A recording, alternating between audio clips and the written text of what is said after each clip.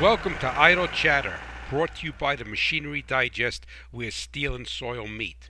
A weekly podcast by a New Jersey farmer to all farmers and ranchers across this great nation.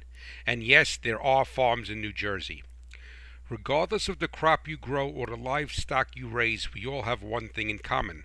Agriculture runs on passion, sweat, tears, and machinery, and that is why the Machinery Digest exists. A no nonsense, grease under your fingernails educational website. It was created to provide a transfer of knowledge so that you can maintain, service, and most importantly, understand today's complex farm equipment. My name is Ray Bohacz and I farm too. It is time now to get under the sheet metal.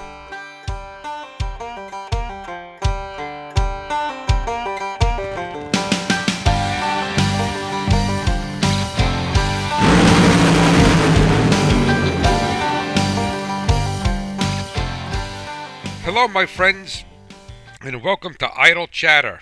This is the show from the Farm Machinery Digest, and I am your host, Ray Bohacz, the Hot Rod Farmer, coming to you from Cat Swamp Road in Hackettstown, New Jersey, Warren County, to places all around the world, which is kind of really humbling for me to believe. And I always say this, that the people around the world are listening to Idle Chatter, this podcast, and also visiting my website, Farm Machinery Digest.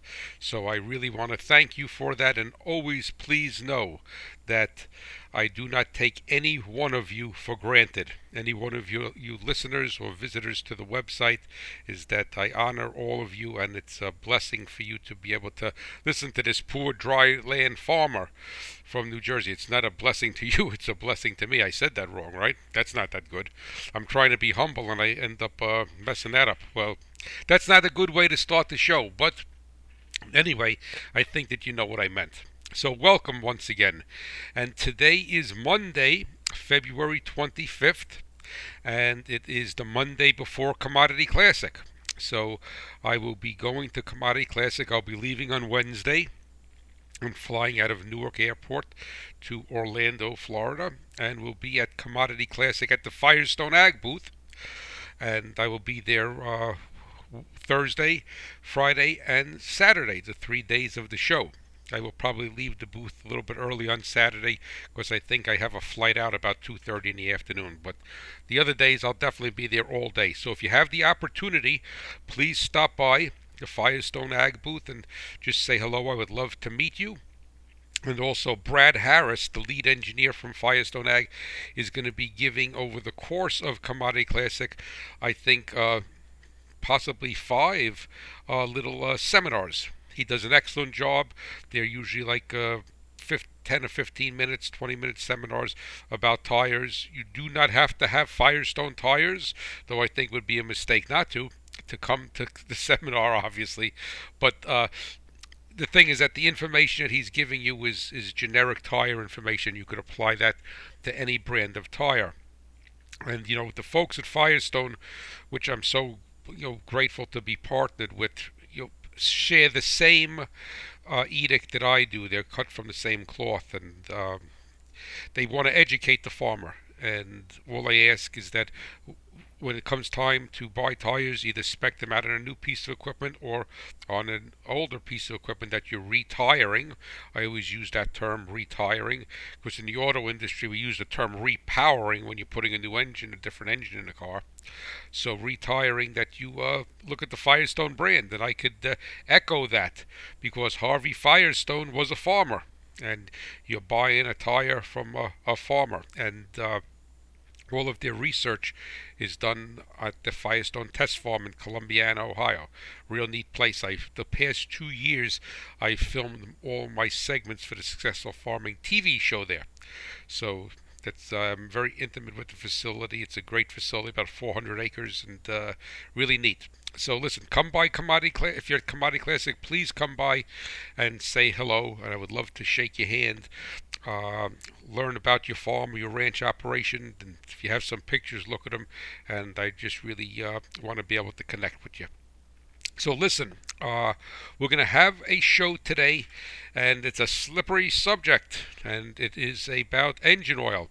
and so it's one of the topics I've wanted to discuss for quite some time, and probably later on, or maybe a month or so from now, or 6 weeks from now, whatever. There's no real time frame. Is that I will do a follow up to this show on hydraulic fluid.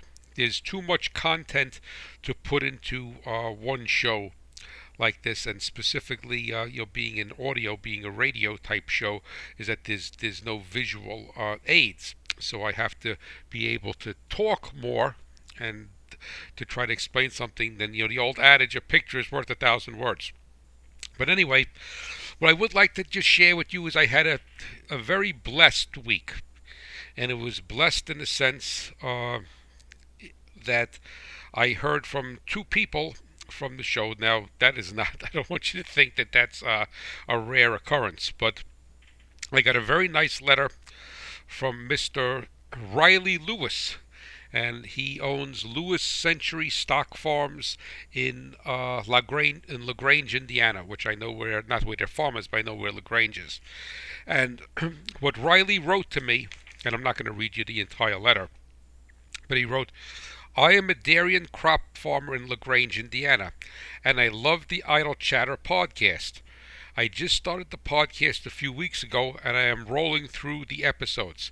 But as another listener mentioned, I didn't know how little I knew, and this is both exciting and yet overwhelming, as I try very hard not to suffer from NIH, not invented here, so he listened to that show in the archives.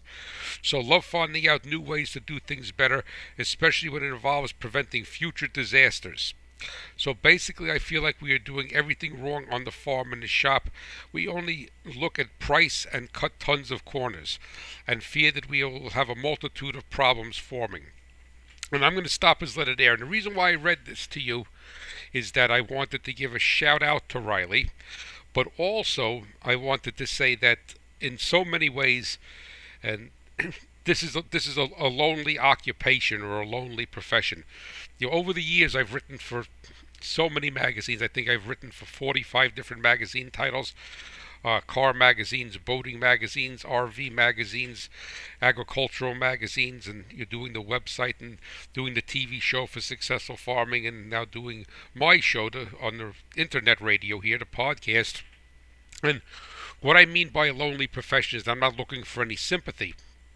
But for instance, when I used to write for Hot Rod magazine years back, they would have approximately about they had probably 1.5 million readers. Let me clarify that. They had probably about a little bit more than 1 million. They bounced around 1 million subscribers. And then with the industry, they have what they call pass-along readership. And the pass-along readership is that you leave the magazine in a coffee shop or a barber shop and someone else reads it. And, you could put for 3 years, I was in every issue of Hot Rod magazine as a contributor. And so basically, you figure in 3 years, you had 36 million people, arguably, read what you wrote. And I know that they did because they used to do an audit, and I think 97% of the people used to read my articles. So anyway, you have, 30 million, 10 million, 5 million people, and you hear no feedback from anyone. And good, bad, or indifferent, and usually whatever feedback you do get is basically somebody just chastising you. But anyway, with very little to no feedback whatsoever. And then it makes you feel that, what am I doing? Is it resonating with people? Do I think it works? And, do I think I should be writing this? Should I change it? And what have you? And why I wanted to share Riley's letter with you is that it's my heartfelt desire to help the agricultural community, and to know that there are many of you out there. Riley is not the only one, but he wrote a letter to me about it, and saying that he recognizes that the farm shop on his operation has the potential to make or break it financially. And I applaud him for that, and I applaud all the others that are listening to this show, because in your own way you're recognizing that.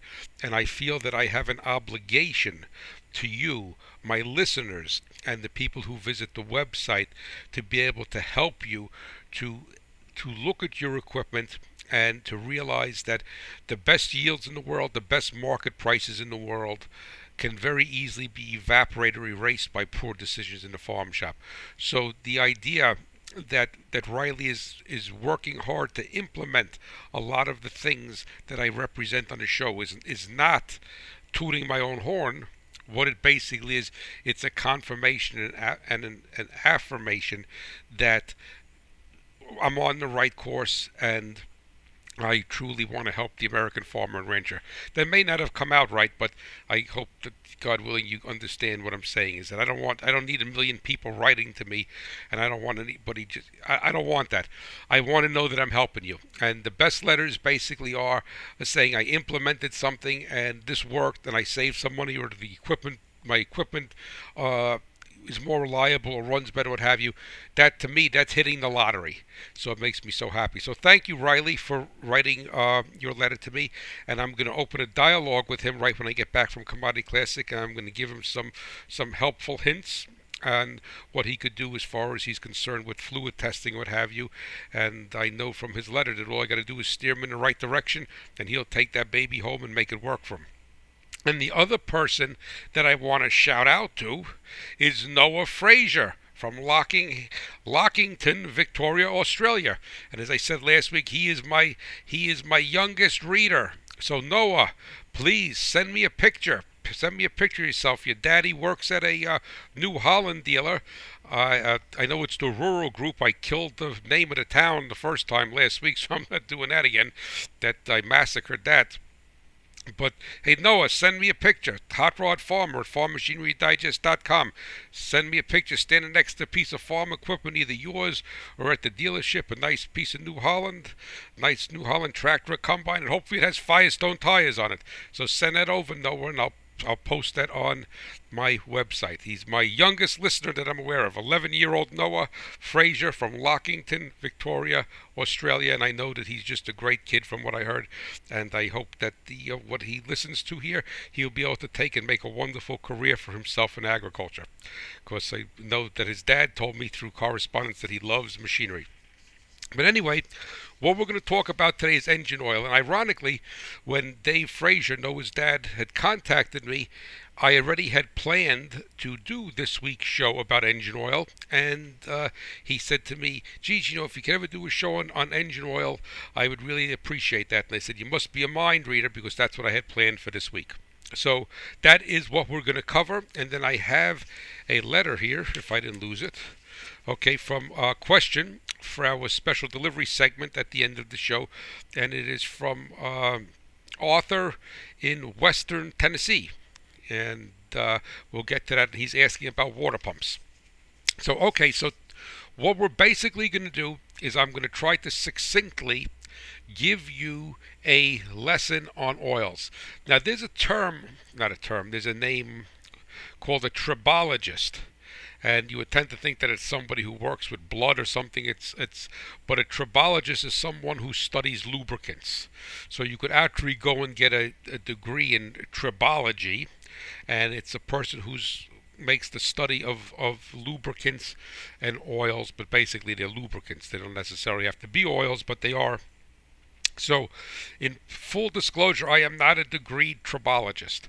So I'm going to give you the Hot Rod Farmer version of tribology, which is basically all you need to know about engine oils, and anything beyond that. We're not going to get mired in chemistry and composition and molecular chains and what have you. Whenever I write anything, let's say like in Successful Farming or the car magazines or something about oils, I want to give the reader something that they could really, take to the bank with them, that makes sense.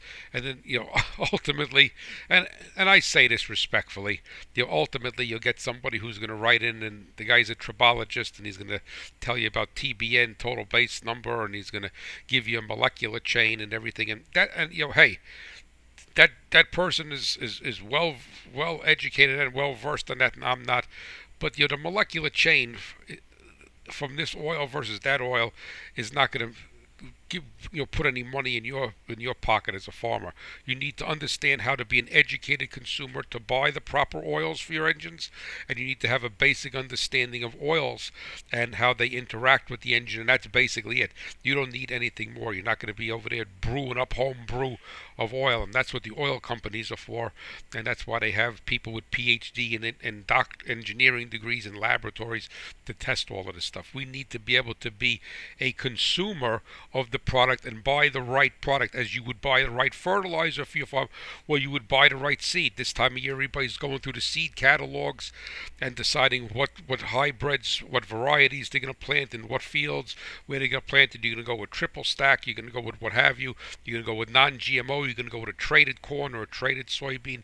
So that's what we need to know about oil. We need to know the traits of it. We need to know, is it a triple stack, or is it a BT corn? Is it a GMO corn? And then we can make the right decision. So that's what we're going to cover today. So it's going to be a two-part, it's not two parts in 2 different weeks. It's going to be 2 parts in today's show. And the first part is I'm going to talk about viscosity of oils, because that's always confusing. And the second part is going to be, I'm going to discuss about synthetic versus mineral oils. Because, you can get a bunch of farmers together in a coffee shop in the morning, and if the topic of engine oil comes up, forget about it. You'll be there all day long, and it'd be worse than talking politics or religion, because everybody's going to have their own opinion, and they're going to argue back and forth about it as if it was the end of the world. So we're going to discuss that in the second part. But the first part is going to be a basic overview of oils and viscosity. Oil brands, there's probably 2 or 3 types of people, farmers, when it comes to engine oil. You have the brand loyal guys, you have the cost guys, whatever they could buy cheaply, right? And then you have another group that bounces back and forth and feels that there should be a synthetic oil in the motor, or an engine, or a mineral oil, what have you. So there's a couple of different groups of people. But just like with farm equipment, you get people that are just very loyal to that color equipment, and you and I all know what we mean in agriculture when we say color, right? That the brand of equipment. And then you do have that to a certain extent with oil, but what's confusing is that you could go to the store and you could look for, let's say, a 10W30 oil, and you could find all different brands, all different prices, all different compositions. It could be a pure mineral oil, it could be a pure synthetic oil, or full synthetic is the word they would use, not pure, full synthetic, and it could be a blend. And then within those categories, you'll see oils with all different pricing structures. And everyone claims to be the best, but the common denominator they use is that they say it meets a certain SAE, which is Society of Automotive Engineers, and API, American Petroleum Institute, test standard. And those usually are going to be letters like SJ, CD, or sometimes they'll have a number with it, rarely, but usually it's a combination of letters. And what those letters will define is a test standard that was either created by the Society of Automotive Engineers or the American Petroleum Institute for that oil. And unless you know what the protocol, what the test standards are, that really means nothing to you. What is important is that you have to look in the owner's manual of that engine, whether it's a car, a motorcycle, a irrigation pump, or engine on a seed tender, or a tractor combine. It's irrelevant. Is that you will need to look at the owner's manual, but over the past 20 or 25 years, it was probably 30 years now, it was also stamped or written on the oil fill cap, and it says use oil that meets blah blah blah standard or above. Now, what's going to happen is with the SAE and API standards, specifically the oil composition is usually an API standard, and the viscosity, the numeric rating of the oil, is usually the SAE standard. But you could find that to move around a little bit and have some overlap.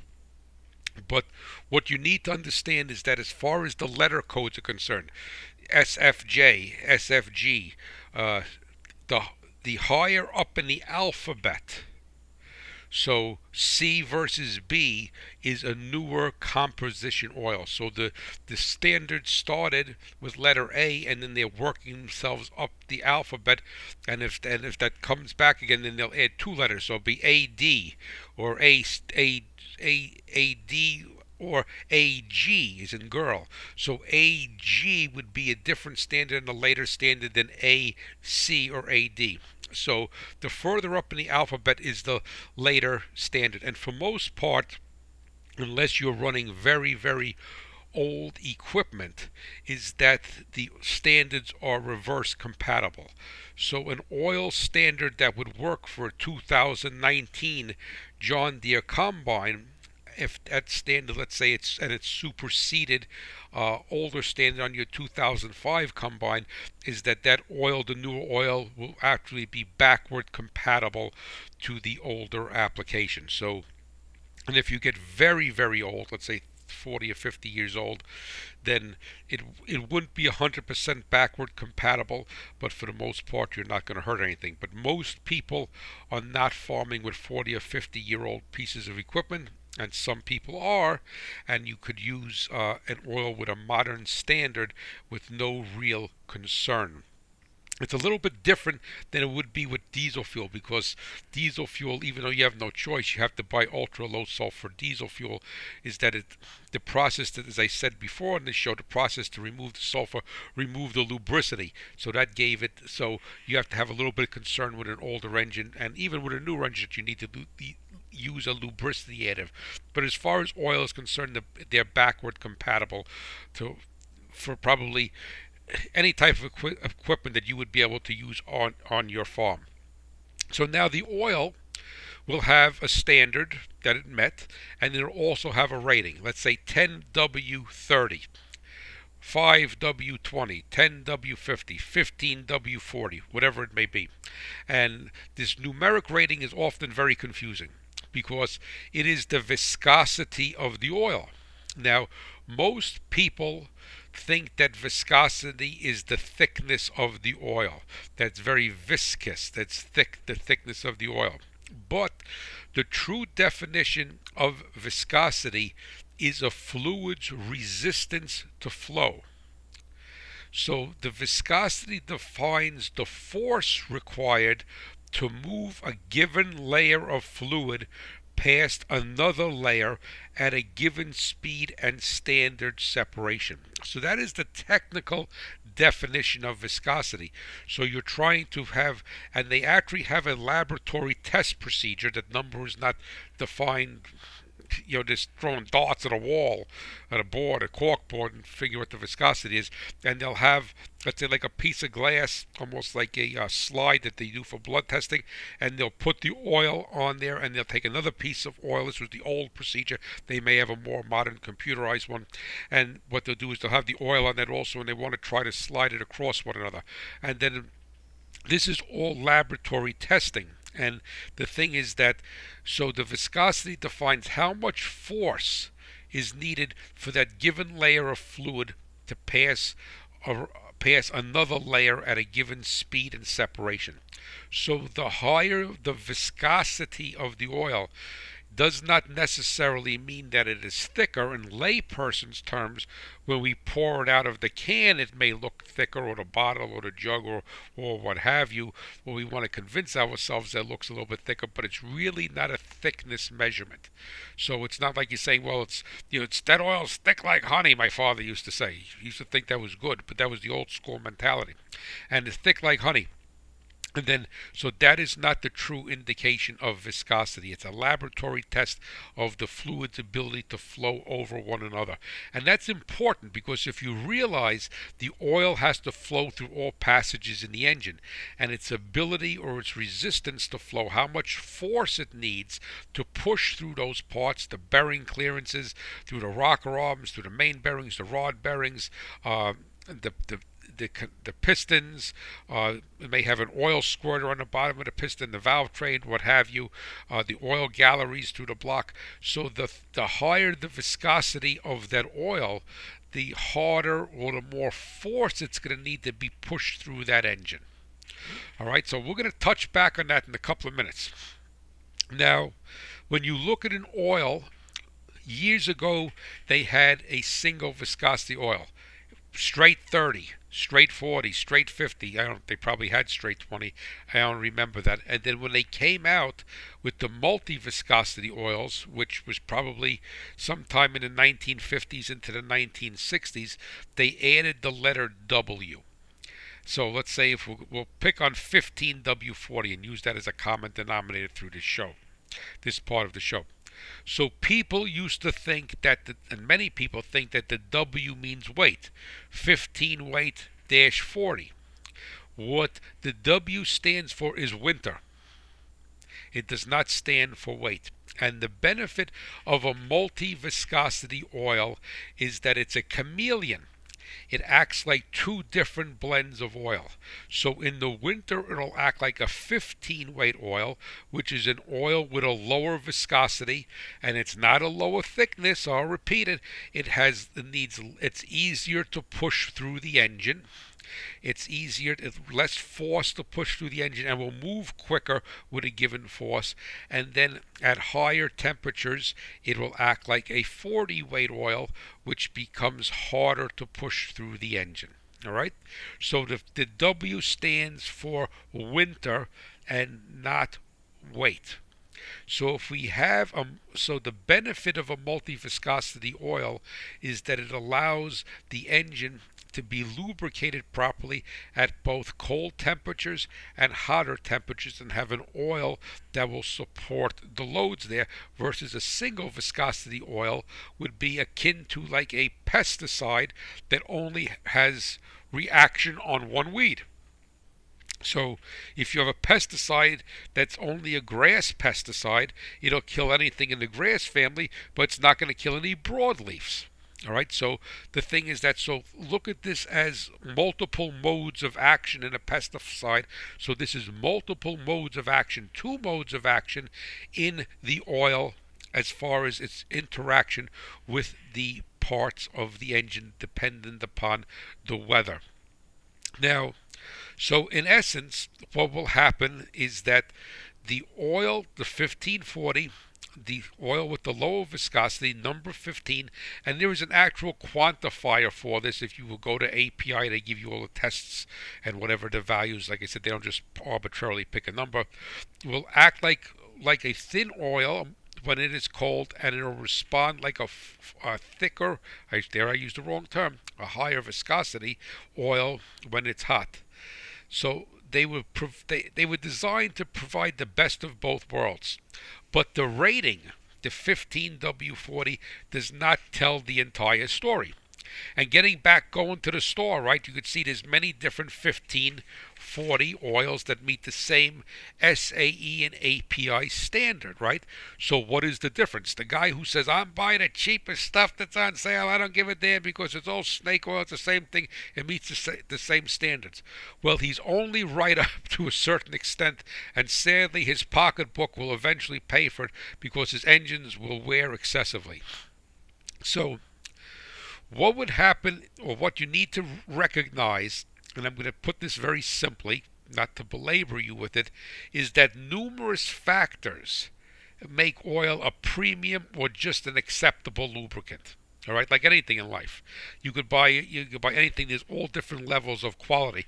You could look to buy a tire for your car, a tire for your tractor. There's many different brands. They're all the same size, but there's different levels of quality and performance. And the same thing happens with oils. And the quality, what makes it a better lubricant, even if it meets the same standards, is based upon the crude oil that they use, the refining process, the additives that they employ, and there's a number of other things. But for this show today, we're just going to be concerned with viscosity, and we're going to be concerned with, later on in the show, what a synthetic oil is. Now, this is when I teach this is the example I like to give.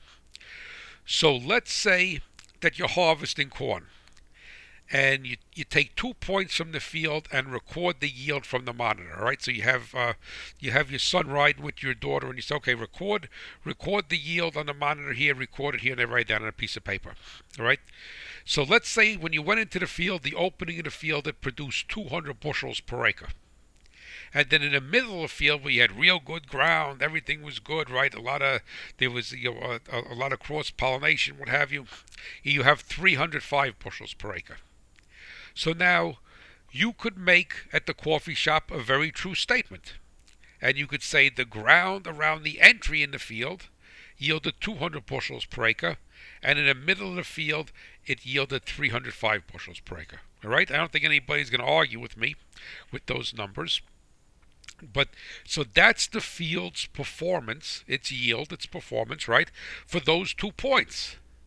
But that tells you nothing about the yield in the other areas of the field.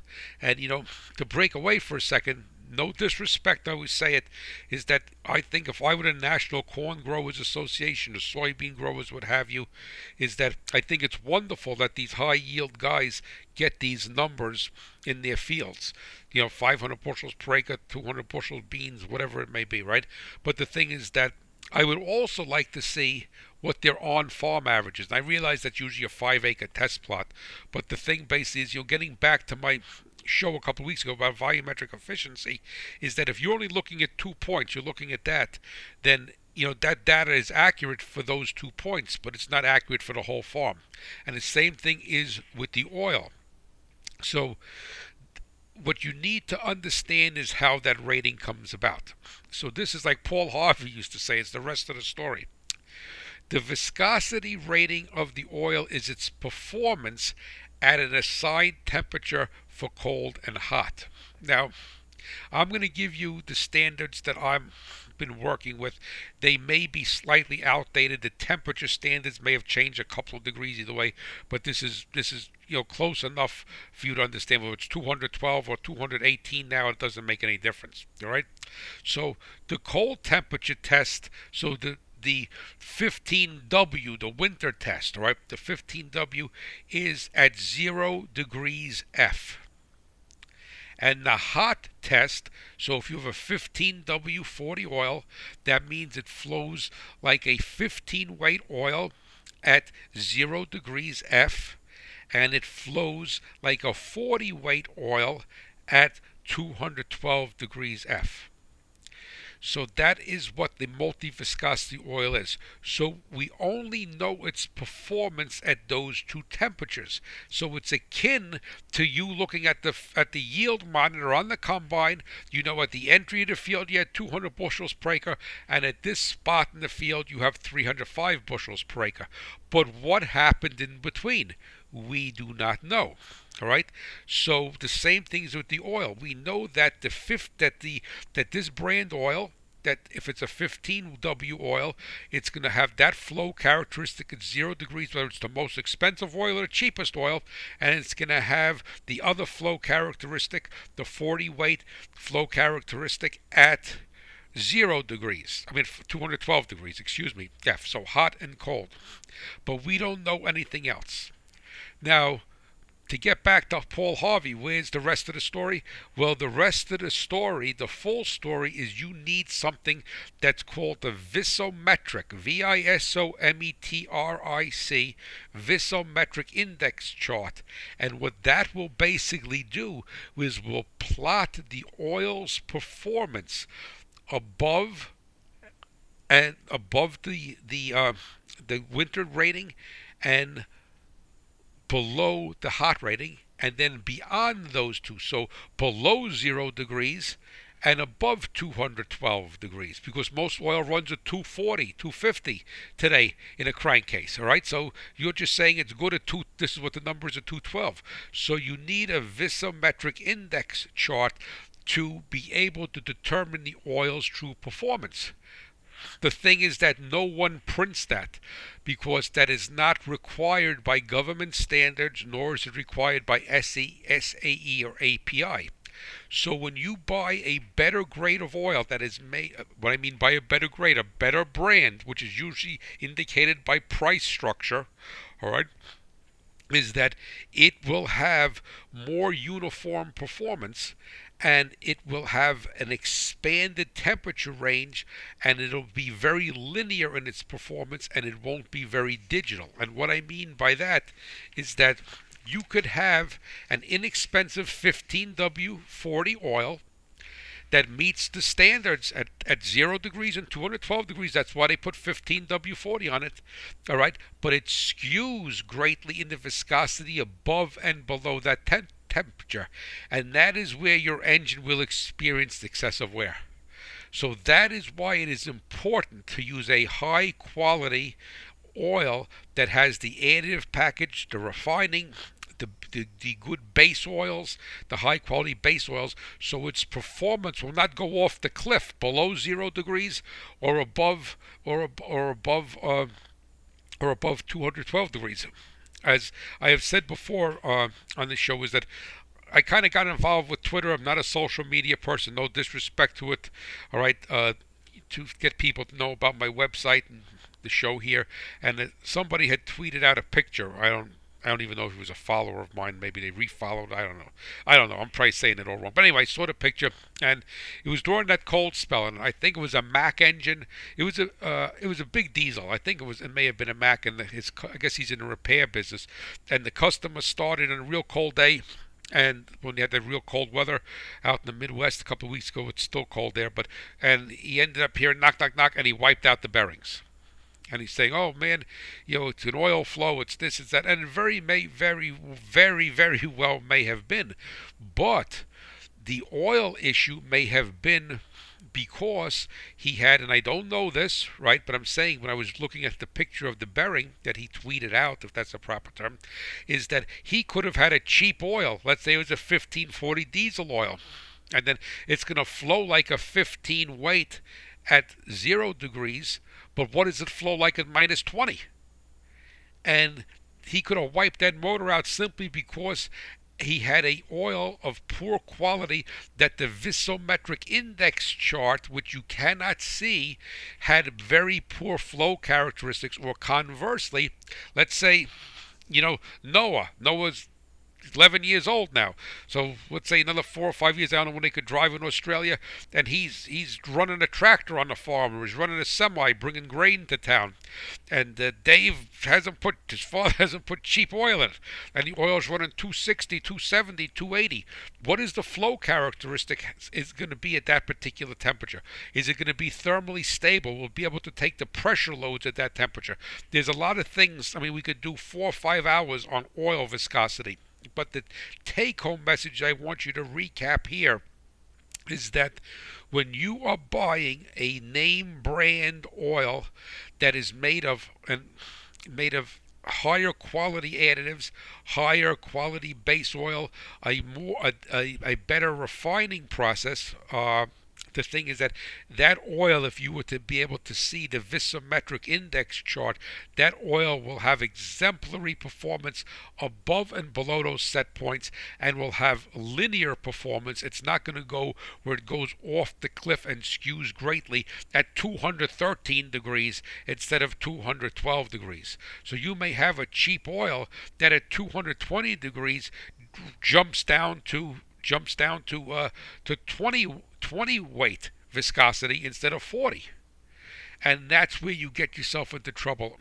And so many farmers don't want to buy, and I'm not saying there's not good oils out there. There are good aftermarket oils, and you could tell by the pricing.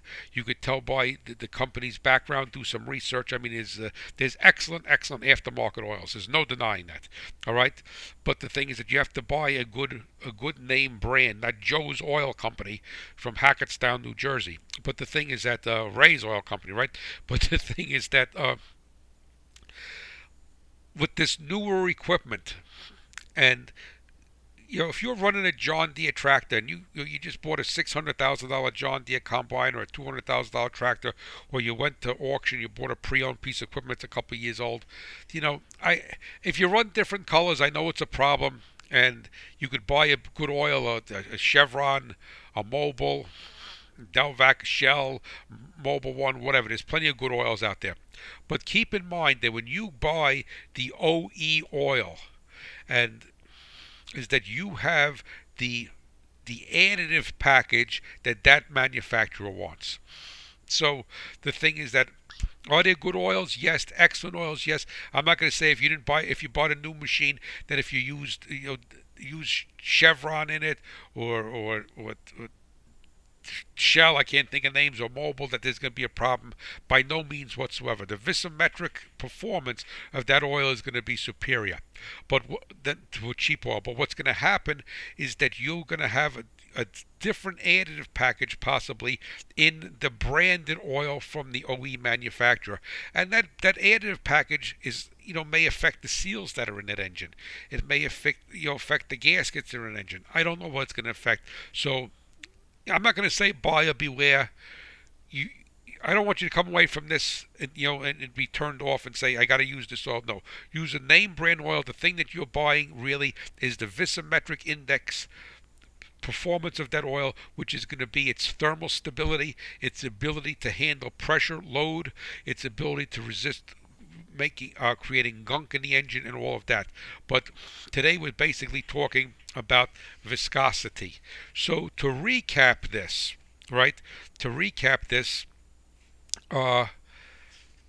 the viscosity of an oil is at 2 points in temperature. It's going to be its resistance to flow. All right, it's going to be its resistance to flow, one layer over another. How much force is required at 0 degrees? That's and a multi-viscosity oil, which everything is today. 0 degrees, which is the W, winter, and then at 212 degrees. And the take-home message here is a better brand of oil will have a much broader performance range above and below those set points where your engine really needs it, because your engine doesn't stay long at 0 other than startup, and most of the damage could happen on an engine on startup because the bearings, everything is dry, and then also afterwards as the engine becomes thermally loaded and starts to build heat, that the performance of that oil, what's called the oil wedge, and I'll do a show later on about oil wedge, is that the performance of the oil for it to be able to keep the metal parts from the bearing and the crank, or the bearing and the rod, separated, is what's called the oil wedge. It's different than the bearing clearance. The bearing clearance may be 2.5 thousandths, but the oil wedge is much smaller than that. And it's that little bit of oil that is keeping those two parts from touching. And then what will happen is that the viscometric index chart and the additives that they put in the oil and the base oil that they use and what have you will create a product that will allow that oil to be thermally stable and to be able to take the pressures and that support that oil wedge, along with a host of other things. Its ability not to make acids, its ability not to build sludge. There's something called pumpability of the oil, cold pumpability, something called wettability of the oil. That's how quickly it drains from the parts when you shut the engine off, or an oil spray and it leaks down. That's called wettability. And keep in mind that engine oil is also meant to be a coolant. It cools the crankshaft. It removes heat from the bottom of the pistons, especially if it's got oil sprayers. It lubricates things. Anything that there's a lubricant, that there's movement, there's friction. Friction is heat, and oil is used to pull that heat away. And that's why engines today use basically a low pressure, high volume oiling system, because what they want to basically do is keep flooding that bearing, flooding those parts with fresh oil to move the heat away. And prior to the modern oil chemistry, you needed a very high viscosity oil, all right, that it was very hard for it to pump through a crevice, pump through there, and that was the only way that the tribologists knew how to have it sustain the pressure demands to maintain the oil wedge. You look at an NHRA Pro Stock motor now, 499.8 cubic inches, 1500 horsepower, 9600 RPM, all right, 2 carburetors and push rods. The oil that they pour in there looks like water. All right, but the thing basically is the chemistry that they've learned how to make oil better. And the thing is that before we used to have to put this high viscosity oil in to be able to keep those parts separated with that oil wedge. You don't need to do that anymore. So that's why so many of these new engines have low viscosity oils, because remember, the viscosity is its opposition to want to pump to move right over another area. And the thing is that when it's cold, it could get the oil up to the parts quicker, especially with overhead cam engines. Some big diesels, a lot of big diesels are overhead cam. So you have the oil in the sump. When you start that thing, you want to get that oil up to the top of that valve train as soon as possible. And then a modern oil, modern chemistry with the lower viscosities will do that. Now, what we're going to touch on quickly here, because it's very simple, is synthetic oil. Is synthetic oil better than mineral oil? Yes. Is mineral oil better than synthetic was 30 years ago? Mineral oil today? Yes. We keep raising the bar, just like farmers keep raising the yield in their fields. The yield that we have in 2018, the average yield is much more than we had in 1990 and in 1950 and in 1900. So the oil is getting better. So did the mineral oil get better? Yes. Did the synthetic oil get better? Yes. But what basically happens is that, what is a synthetic oil? And a synthetic oil simply starts off as a regular mineral oil. And what happens is that the term synthetic is misleading, since all engine lubricants have their roots in mineral oil, crude oil pumped from the ground. What happens to that oil, which is defined as the base stock. Right, the base stock is the oil that's used to make engine oil, whether it's synthetic or mineral, that allows it to become a synthetic. The confusion was similar to what agriculture is going through with defining vertical tillage. Each manufacturer has its own definition of vertical tillage. And this guy says, well, they're not true vertical. We're vertical. They go like that, and they go back and forth. So due to this confusion of what truly was a synthetic oil, the SAE developed a standard, which is J357, like the gun 357 Magnum, J357. And that describes the synthetic base stocks before the additives are introduced as chemicals produced directly derived from petroleum base stocks. So what this means is that synthetic lubricants are highly refined, and they use a process that so dramatically changes the molecular structure that they cannot be categorized as mineral anymore. So basically, in essence, they're taking a specific type and grade of mineral oil, they're putting it through a synthesizing process, so we'll say a conversion process, and now the molecular structure has changed so much that you cannot identify it as a mineral oil anymore, because it's so highly refined. So in essence, to make a simple analogy, you could have an old rotary dial telephone and you could have the latest smartphone, whatever number that is, 10, 12, who the heck knows, I don't follow that stuff. But anyway, so they're both telephones, right? You pick them up, you can go talk to somebody. But one is a smartphone and one is a rotary dial phone. So in essence, that's what happens with a synthetic. It's a base crude mineral oil, a base stock, they call it base stock oil, a certain high quality base stock, and then I'll use the word refined. It's actually a synthesizing process. It's so highly refined that it remakes or modifies the molecular structure, the molecular chain, not to get too technical, is altered, and that's why it's called a synthetic.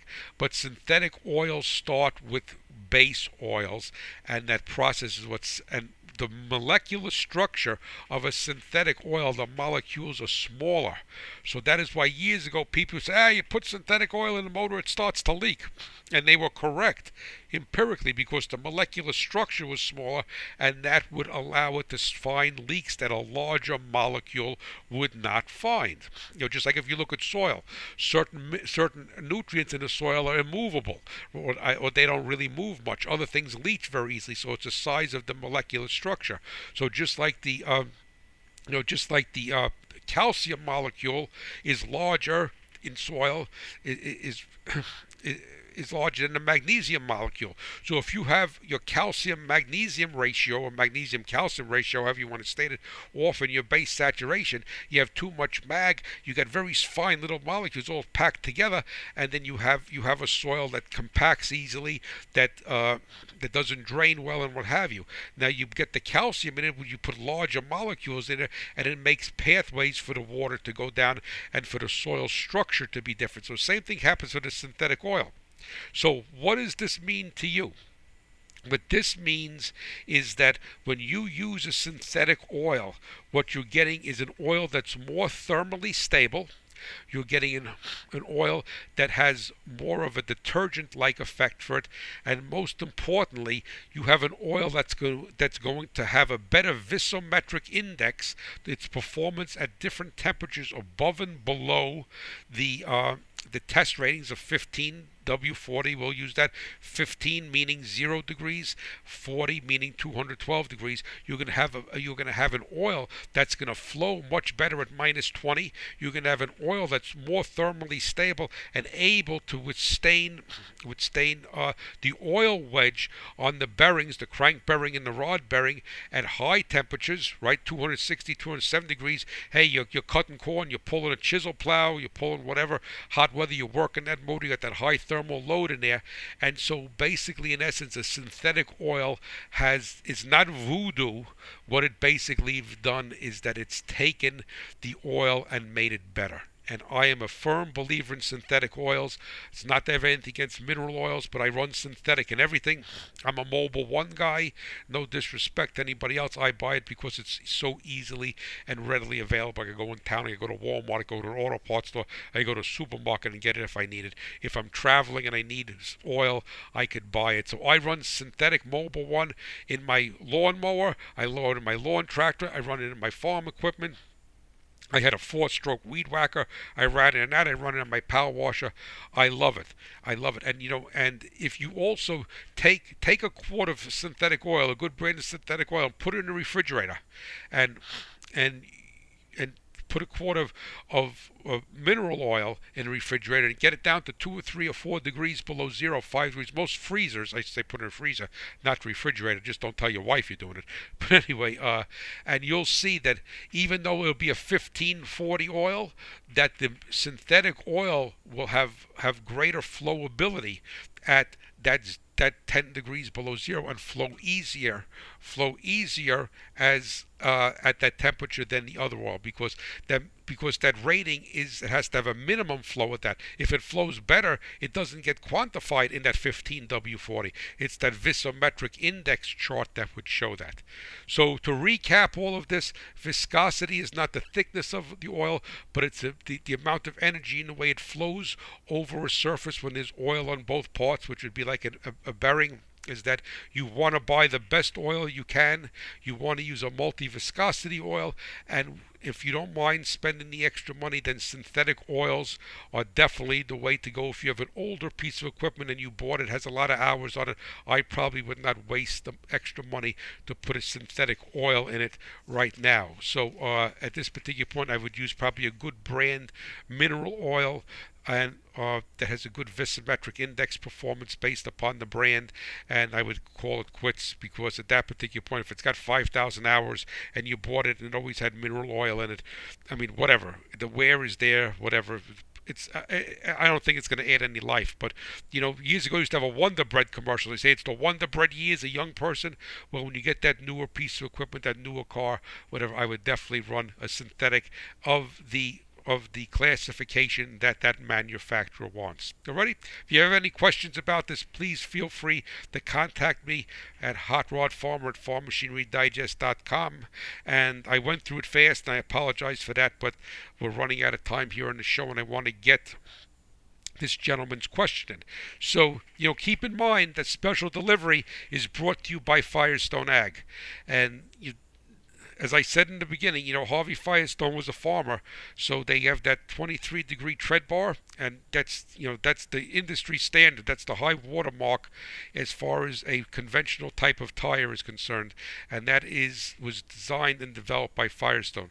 So when it comes time to look at tires, or if you're over at Commodity Classic, please please give Firestone a look. And like I always try to say, is that if you're honest with yourself, the tire may be a couple of dollars more, but they last so many years, your soil will be happier. And remember, the soil is the lifeblood of your farm, so trust it only to Firestone. So the question I have, and I'll read it to you, it says, "Hi, my name is Arthur, and I farm in Western Tennessee. I enjoy your radio show, and I have a question. What can I do to increase water pump life on our engines? Most are hard to change, and they end up leaking through the vent. Also, what is the purpose of the vent?" Well, thank you first of all, Arthur, for listening and for writing in, and I gladly appreciate you tuning in from Western Tennessee, and that's a beautiful part of the country. But anyway, you're probably out near the Missouri border someplace. But a good friend of mine, Danny Stevens, lives down in outside of Hayti, Missouri. He farms down in Hayti with his son. Good guy. So I'm kind of quasi familiar with your neck of the woods. But anyway, to answer your question, two things that you could do to increase water pump life. All right, the one thing basically is to keep the coolant fresh in your engine, and whether it's a gasoline or a diesel, if it's a larger engine, diesel, and you're going to use test strips, make sure it has all the proper additives, because as the coolant starts to become alkaline, it becomes an acid, and the additive package goes away, it's going to start to deteriorate the seal. So keeping fresh coolant and or properly additized coolant is one of the biggest things that you could do to increase the water pump life. And historically, most water pumps, the only thing that's going to fail with them is usually the seal and then the bearing afterwards. So if you could keep that seal from leaking, and you keep the corrosion at bay, then that water pump will usually last the life of the engine or beyond. So that is the first thing you could do. The second thing that you could do is do not raise the engine RPM too high when the engine is cold and the thermostat is closed. Now, I did a show a while back about not idling an engine to warm up, so I don't want you to think I'm saying that.